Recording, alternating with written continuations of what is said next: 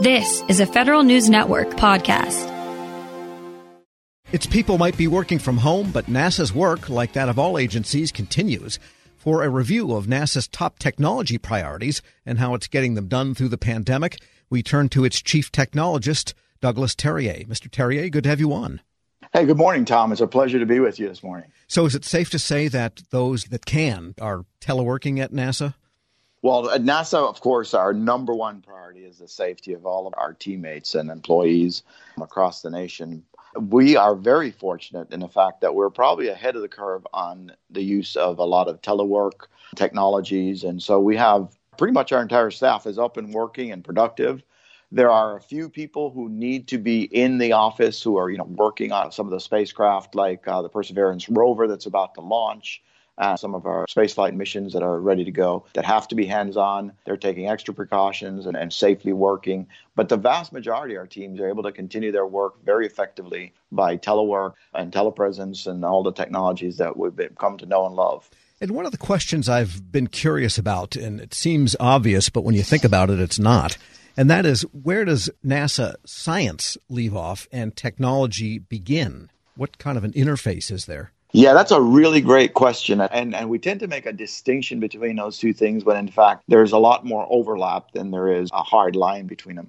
But generally, we can think of science as the concern of asking the big questions of how things work in the universe and what's out there and how we're going to go investigate a planetary surface or investigate a situation on Earth and its climate. And the technology side of the house is really responsible for enabling the engineering solutions that allow us to answer those questions, developing the spacecraft, the sensors, the technologies that enable us to conduct those missions and answer those very hard questions.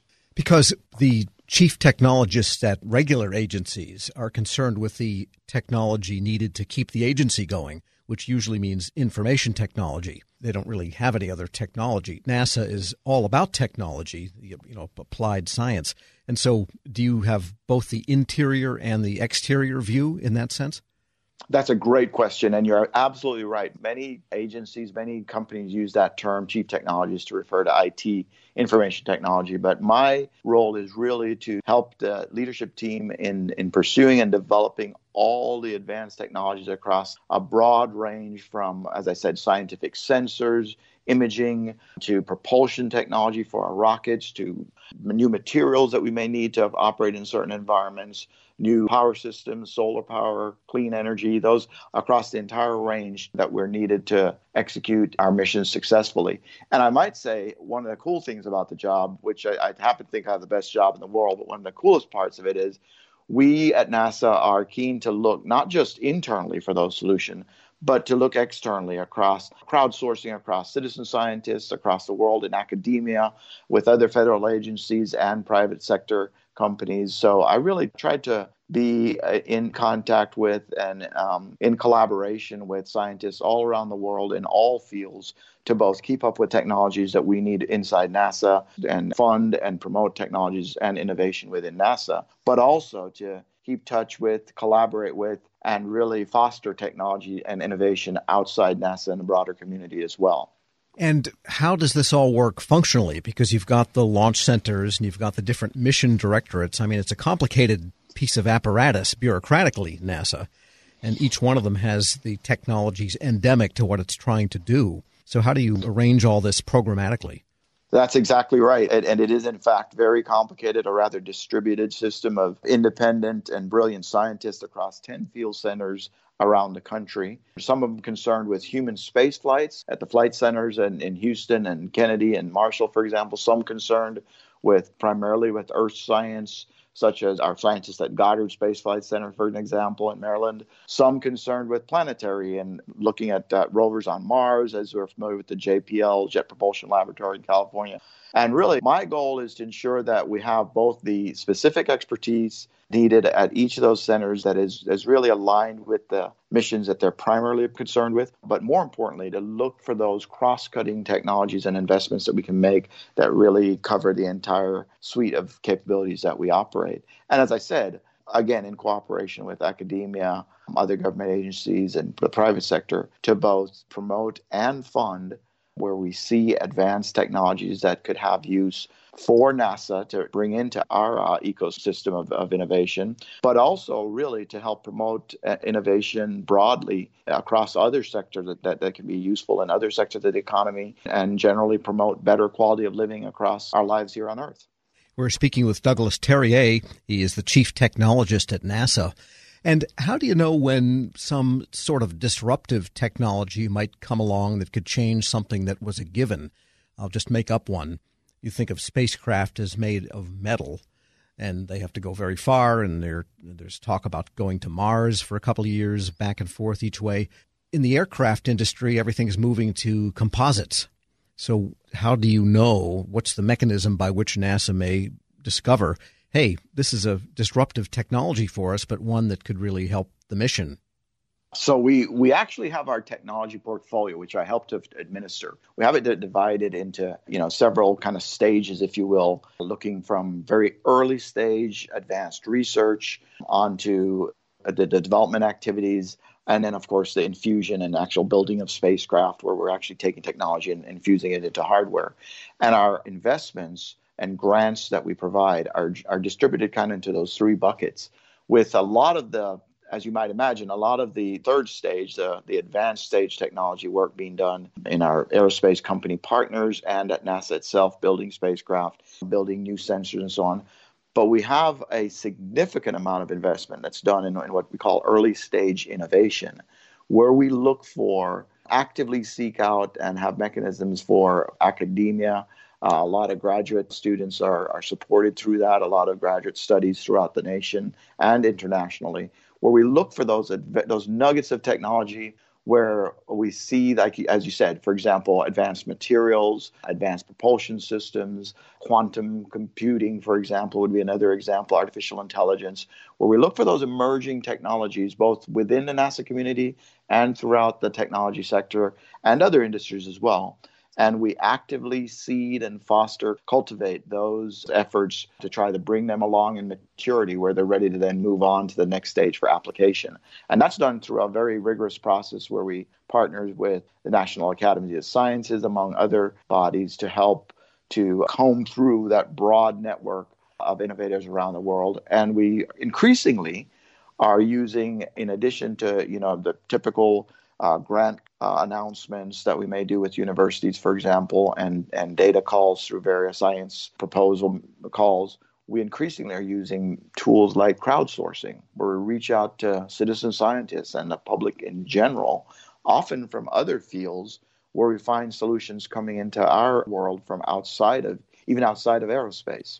Sure. And I guess you and NASA as an organization has to have a mechanism for knowing when something is moving beyond that stage of grant exploration, other transaction authority for prototyping or crowdsourcing, to when it is commercialized and you can get it through a contract. That's right. That actually can take two forms. One of them is we have among our many mission directorates. So we have four basic mission directorates. Think of those as operating companies, one being the human spaceflight, which is concerned with building, of course, the human exploration systems. One being our science mission directorate, concerned with a lot of our robotic exploration of both the universe around us as well as Earth science. The third being aeronautics, with aircraft and flight within atmosphere. But we have a fourth called a space technology mission directorate that's primarily concerned with funding those generalized technology evaluations that then feed those three other missions that I just mentioned. And we have a pretty rigorous system of determining what we call TRL, technology readiness level, determining when you move from that early stage 1, 2, 3 to early technology development into the mid levels and 4, 5, and then on to when we move all the way up the ladder to those things that are ready for application. And generally, they move into different funding mechanisms as you kind of graduate up that scale of technology readiness. And do you have a certain number that just never pan out? Maybe someone came with a promising phosgene-powered jet engine, but it just never worked out. Yeah, so as you can imagine, that's one of the most difficult balances to strike in a lot of my job. And I might add, I have at each of the field centers, the 10 field centers I mentioned around the country, we have a local chief technologist that supports my office, working with the scientists and engineers in that, not just at those centers, but in that region, including the universities and companies in that region. And what we tend to do, as you might imagine, is try to look for those diamonds in the rough. One of the features of that kind of investigation is that you would expect in the early stage that you might invest in things that look promising, and a substantial numbers of those don't turn out to be successful, which is just part of the process where if you were to always be 100% sure that you had a winner, you might miss some really neat gems that you just didn't expect. So we do see and do tolerate and do expect and encourage a bit of trial and error early where it's safe. We're talking about laboratory experiments, research experiments. And as you move up that ladder, we then tend to narrow that down to more and more proven solutions. By the time you get to applications, certainly to large missions or human spaceflight, for example, you've got a technology that's very well understood, very safe, and very proven. And with respect to the Mars mission, which is controversial and expensive, but what are the top technology challenges in that whole effort? Many people don't realize this. When we say we're going to Mars, I think people generally think of the moon and Mars and planets as sort of being just beyond our atmosphere. But just to give a sense of scale, the moon is about 240,000 miles away. Mars is over 200 million miles away, so it's 1,000 times further. So needless to say, having spacecraft survive that environment for up to 9 months, typically transit time each way, is in itself a challenge because we are outside the Earth's atmosphere, outside what's called the Van Allen, outside the protective magnetosphere of the Earth that protects us from a lot of radiation. So we're in a fairly high radiation environment that all the electronics and the systems on the spacecraft have to survive. That's one challenge. A second challenge is, frankly, just entry into the Mars atmosphere. Yeah, it's a very, very difficult environment, a very fairly thin atmosphere. We enter with very, very high velocities, high energies, typically generating temperatures that do destroy any known materials. So, creating the materials to withstand that and the processes to enable us to withstand that entry condition. And then the navigation of reaching the exact entry corridor on Mars and then reaching the exact landing spot, because we do target specific interests of regions of scientific interest for landing. And keep in mind, all that navigation is occurring out in open space, millions of miles away from Earth. We don't have GPS. We don't have traditional landmarks to navigate by. So a lot of autonomy, a lot of artificial intelligence, machine intelligence is on board the spacecraft to allow it to do a lot of that autonomous navigation. And then when we think further, beyond those obvious sort of mechanical requirements, which are true of all spacecraft, we're now thinking of humans return to the moon by 2024 and then go on to Mars for that very long, up to 9 months or so mission each way. It could be a turnaround time of up to 2 years. Having not just the mechanical systems, but the human systems survive, remain healthy and productive in that environment, I would say is among the most difficult challenges that we have. Yeah, and so what about learnings from, say, you have put objects on Mars, so we know that the rovers and so forth can go there, so we know it's possible, but it sounds like the scale is different. Yeah, that is a great question, and I think it's important to point out that one of the ways to think about, I mentioned the different mission directorates before.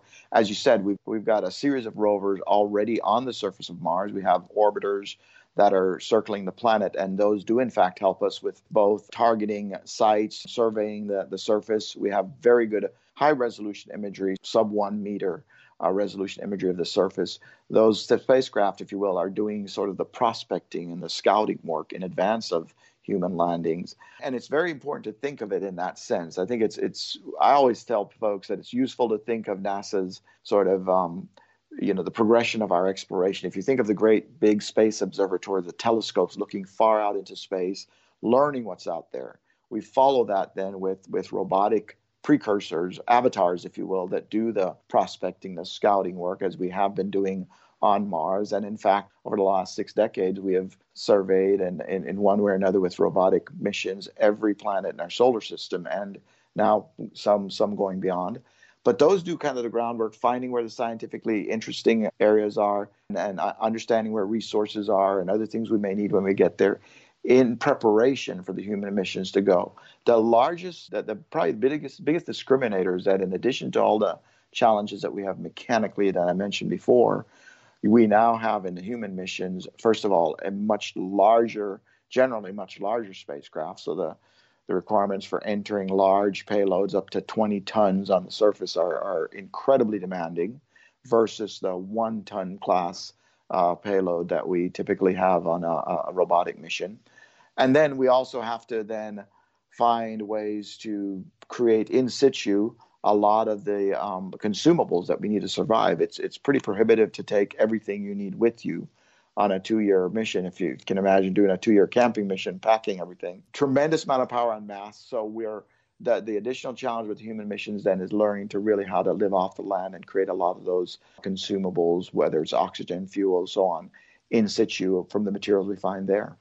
Do you feel it's solvable in reality? Yeah, absolutely, it's solvable. And, we are working in a very methodical step using exactly sort of this TRL progression, technology readiness level, moving up the ladder. We've done tremendous amount of experiments in the laboratory. We've then been able to do a lot of the work that we need in proving out, for example, how to recycle water, recycle air, create the breathable oxygen we need on platforms like the International Space Station, where we've had for over 2 decades now, we've had crews living and working in space, in a contained, austere environment where a lot of those technologies can be tested out in a relatively near to the Earth safe environment. And in addition, increasingly we're putting on our rovers basically technology demonstration. In fact, this next Mars 2020 mission that'll launch this year will have on board what we call in situ, ISRU, in situ resource utilization experiments that will be able to try out how we can probe the soil, extract water from Martian surface, use that water to make oxygen, use that water to make hydrogen for fuel, and do a lot of the processes that we'll eventually need for a human mission. And even though it is mired in a lot of political wrangling and oversight difficulties, do you think that maybe the Mars aim is galvanizing a NASA as people understood it 50 years ago? I think we like to refer to this new endeavor, which is to return to the moon by 2024 with humans, and I might add the first woman on a crew to the moon, and then to go on from there using it as a stepping stone and a demonstration platform to go on to Mars. We call that the Artemis generation. The name of the program is Artemis, which happens to be the twin sister of Apollo, if you're following your Greek mythology. And we believe this is, in fact, just as exciting, in fact, in some cases, more exciting for a whole new generation, just as those in my generation were inspired by the Apollo efforts in the 60s. We are on the road to have an even more exciting set of exploration events in front of us. Douglas Terrier is Chief Technologist at NASA. Thanks so much for joining me. It's been my pleasure. Thank you so much, Tom. We'll post this interview at federalnewsnetwork.com/Federal Drive. Launch the Federal Drive on your schedule. Subscribe at Apple Podcasts or Podcast One. Helping your employees learn new cloud skills helps your business become more agile, more resilient, and more secure. Not helping employees learn new cloud skills causes your business to become less agile, less resilient, less secure, less innovative, less profitable, and, well, ultimately less of a business. Don't become less of a business. Try Pluralsight and get your employees everything they need to learn new cloud skills. Learn more at pluralsight.com/vision. Want more ways to show your good side to the world? Donate plasma at a Grifols Center and join thousands of donors who are helping to save lives. Receive up to $1,000 your first month. Learn more at grifolsplasma.com.